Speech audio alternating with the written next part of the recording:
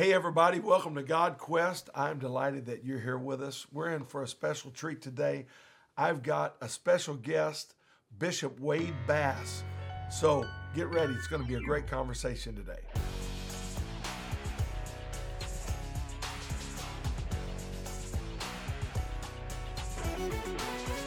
Well, you're at GodQuest. We're on a journey to see what God will do in our life and what God is doing where you are and what God is doing in the earth. And I am delighted, as I've already stated, to have with us today on GodQuest a dear friend of ours for many, many years, a tremendous, outstanding preacher of the gospel, a Bible teacher, and over the last number of years has stepped into a new level of ministry on a global scale that is unprecedented. And Bishop Wade Bass, we are delighted you're on GodQuest today. Thank you.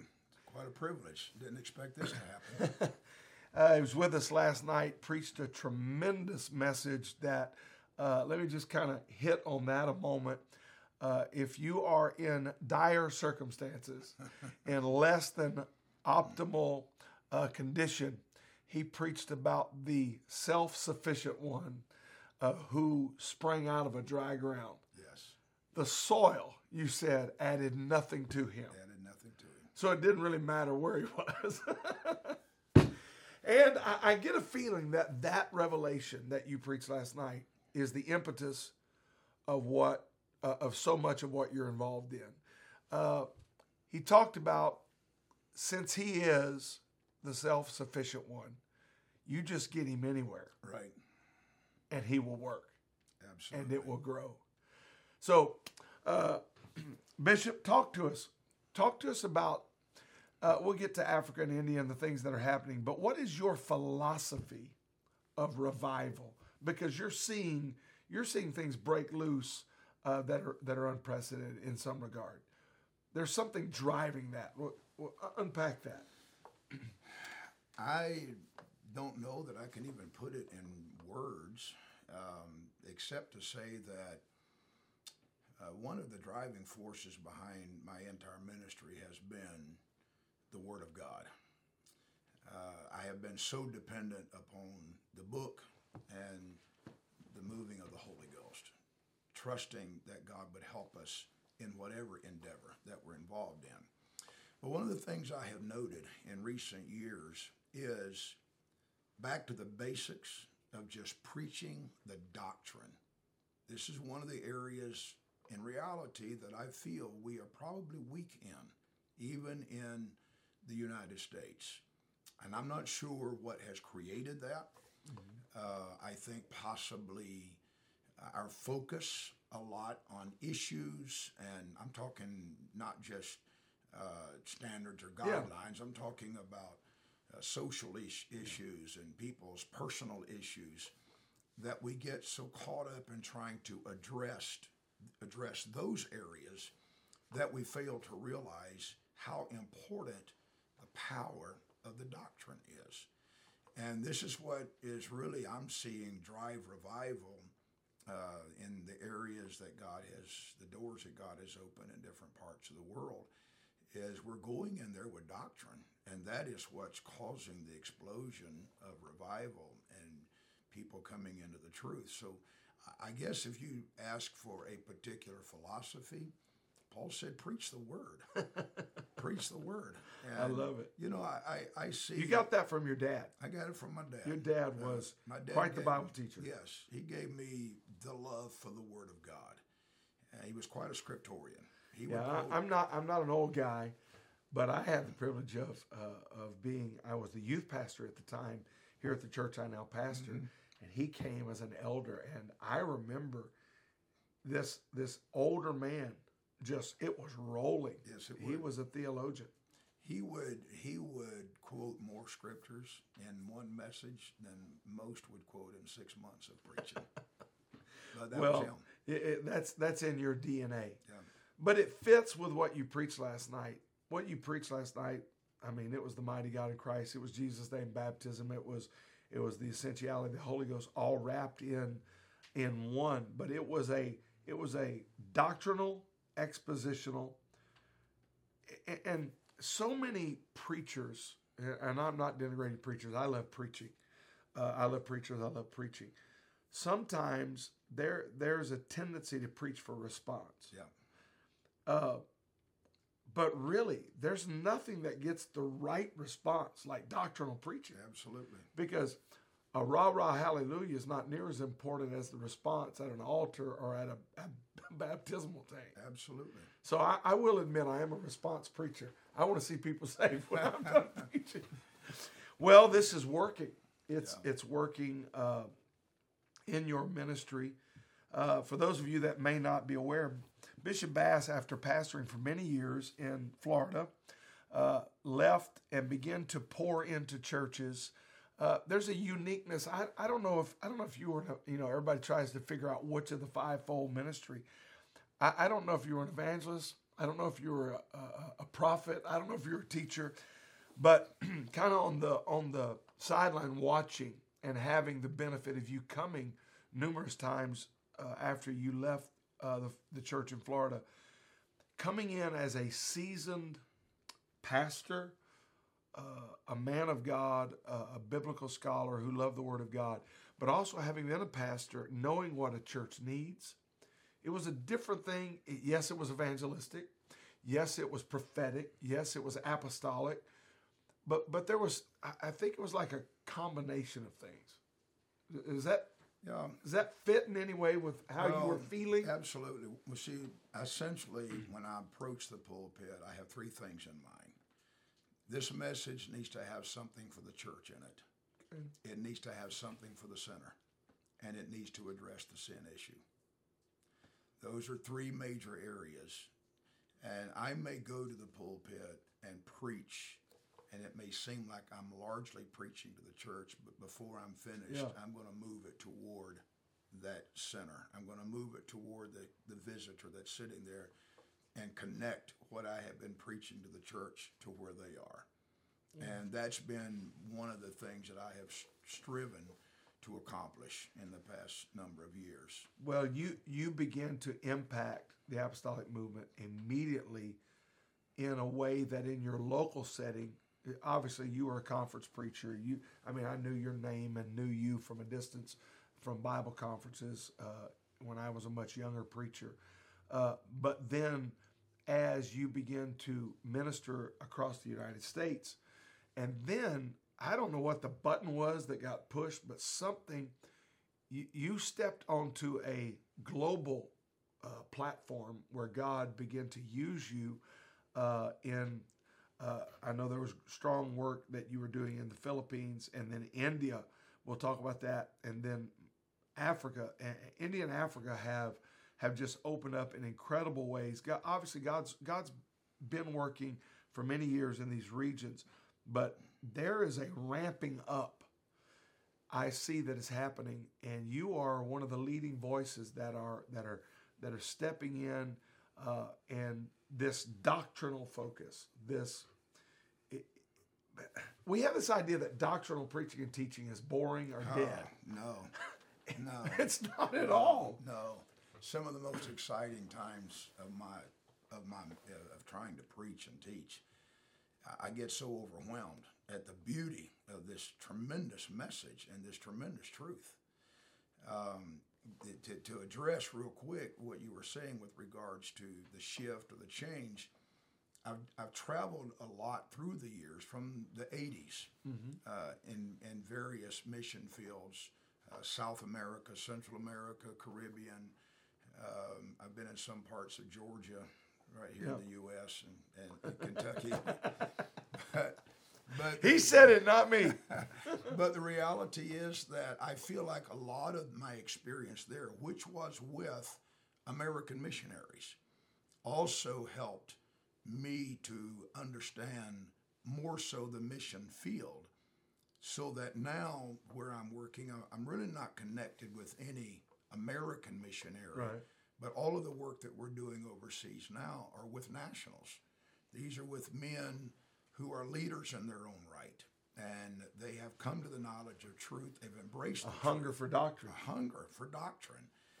If you could have been in Zambia a few days ago when I'm teaching on the Godhead. Okay, you're teaching. These are shepherds symposiums. Right. Unpack that so the audience knows in case they're not aware of what's going on. Shepherd Symposium is a burden that was birthed in my heart as a result of conversations that I had with men who carried the same vision and the burden that I had for mission field. And out of our conversations was born the concept or the idea of the Shepherd Symposium. And essentially what it is, it's a training conference for ministers. So rather than doing crusades, which I'm not against, but we're focusing on the ministry. So one of the things I have noted through the years in many third world countries, there's a lot of men that have zeal, they have passion, they have burden, but they haven't had any training. They don't have the rudiments of this whole they've never been given the opportunity. Never been given the opportunity and have never been given the tools. So we develop, so far we've developed two conferences. One we call Basic Ministerial Concepts or Practical Ministerial Concepts. And the other one we call Apostolic Doctrine. So basic concepts deals with the man, his integrity, his character, his calling, his work in the ministry, his family, things such as... that's a leadership focus. It's more of a leadership focus, but we go from the man over a 3-day period to the kingdom. Okay. So we start with the man, his own personal life. We progress to his message, the nuts and bolts of teaching and preaching, how to study, how to prepare a message. Incredible. Putting all these things in order. And then ultimately on the third day, we reach for the kingdom, which deals with mission and evangelism and ministerial relationships and how to create a growth climate in your church. So we deal with that on the basic side. On the doctrinal side, we could use some indigenous pastoral training in the United States as well. Well, I'm hearing that. And I'm being told, please bring it here. And so that's part of the future plans, is to do maybe one on the East Coast, one on the West Coast in future years. Awesome. But then the doctrinal side, we deal with 4 main doctrines: the Godhead, plan of salvation, stewardship, and then holiness and separation. Okay, and so those 4 topics in that particular genre of the Shepherd's Camp, am I correct in that there is some kind of invitation that is given? You're working with some guys on the ground there, and this is not all of my buddies in my organization. Right. This is for whosoever will. It's right.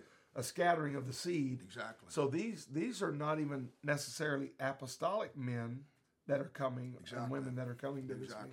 Now we have other people of other persuasions that do come to our sessions, and when they're there and they hear doctrine, they get the revelation. So tell them about the key man on this last Shepherd Symposium. Well, what happened on that symposium, it was really the practical side.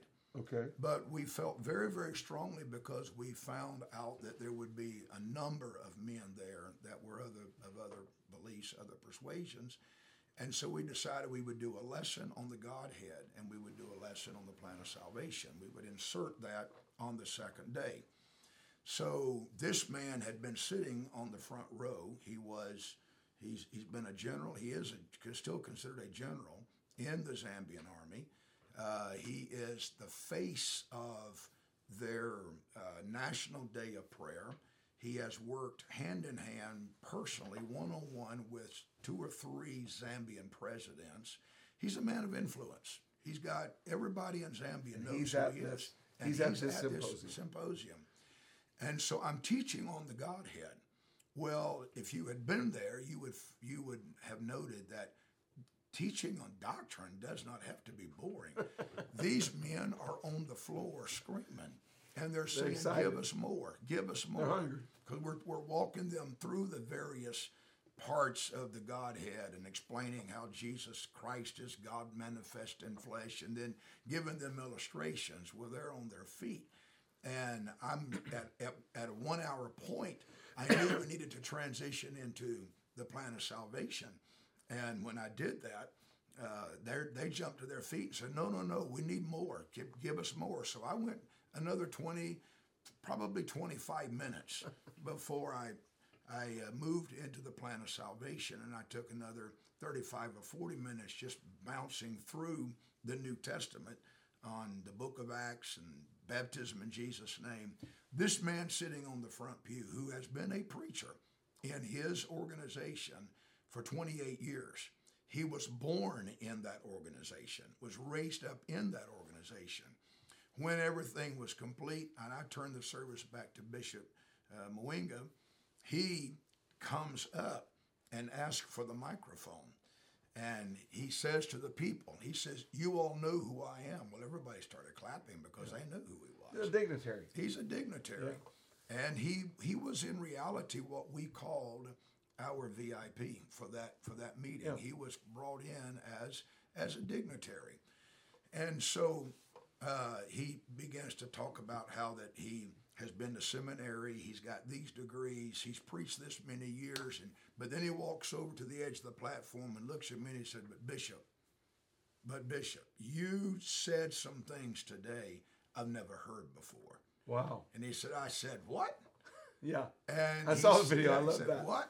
He said, and so, he said, ladies and gentlemen, I know, he said, I have come here today, and I'm going to do what I'm going to do, not because that I'm here with you, but I'm here because I've learned something I never knew before.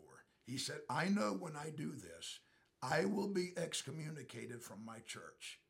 And he paused, and he said, without much ado, take me to the water. So we baptize him. I love it. He brings his wife back the next day. We baptize her. I get a text from him yesterday or last night, and it may have been this morning. I get these texts, and I try to keep up with all of them. And we were in a service yesterday where they were singing the song, It's All in Him. And he watched the service. And he just texted me this morning. He said, yes, it's all in him. The mighty God is Jesus. So you get those kinds of responses. That was response preaching. That was response preaching. So that's really that's what's winning these men. When these men get the doctrine, it's like Congo. I was in the Congo. We were only supposed to have 400 pastors a day. We wound up with 600 pastors a day, and they're getting the revelation. And we broke into an organization with 1,300 churches, and they are embracing this truth. I just received word about a week and a half ago that the pastors are being baptized. They're teaching their churches, and they're starting to baptize their churches. So it's spreading through this organization with 1,300 churches in it. Amazing. So it's amazing. There is a hunger around the world. Yes, there is. And I would unabashedly say that if there's a philosophy of ministry that you should embrace, and that is, it's really not a philosophy, it's an old-time pattern. Preach the word. Preach the word. The word of God is alive. It's sharper than any two-edged sword. Whatever you're working on and you're sharpening your skill at, whatever you get, however adept you are at that, there is nothing that is going to work like the word of God. Right. This is a living, real-time example of what God is doing in the earth. He's on a quest to just see how big God can grow this thing. Brother Bass, we are 100% behind what God is doing. You're building, helping lead a building in a 3-story training center in India that is nearing completion. Right. And if you're a pastor, you're a leader out there, and you're looking for some ministry to invest in that where you really know that it's making a difference, let me tell you, get a hold of Bishop Bass. There are new doors opening every day, and he and I are in communication. There are so many exciting things that are happening, and much of it is dependent upon support of people that catch the vision, because there's more men that want to be trained. There's more of these symposiums. There's more training, because these men are connected to other men. Exactly. And the kingdom is growing exponentially. This apostolic doctrine, Jesus' name baptism, the infilling of the Holy Ghost, is a powerful thing that is working through the believer. So get on this quest. whatever God is calling you and dealing with you, pray about it. Get involved in your local church, in your ministry, whatever context you're in. Build your faith and understand that God is working today. This is not a day for throwing in the towel or backing up. Exactly. It's time to jump in with both feet. Right, absolutely. So, Bishop Bass, thank you for being on GodQuest. You're going to be coming back out this way. We'll do it again, and I can't wait to hear more exciting reports. God bless you. We'll see you next time on GodQuest.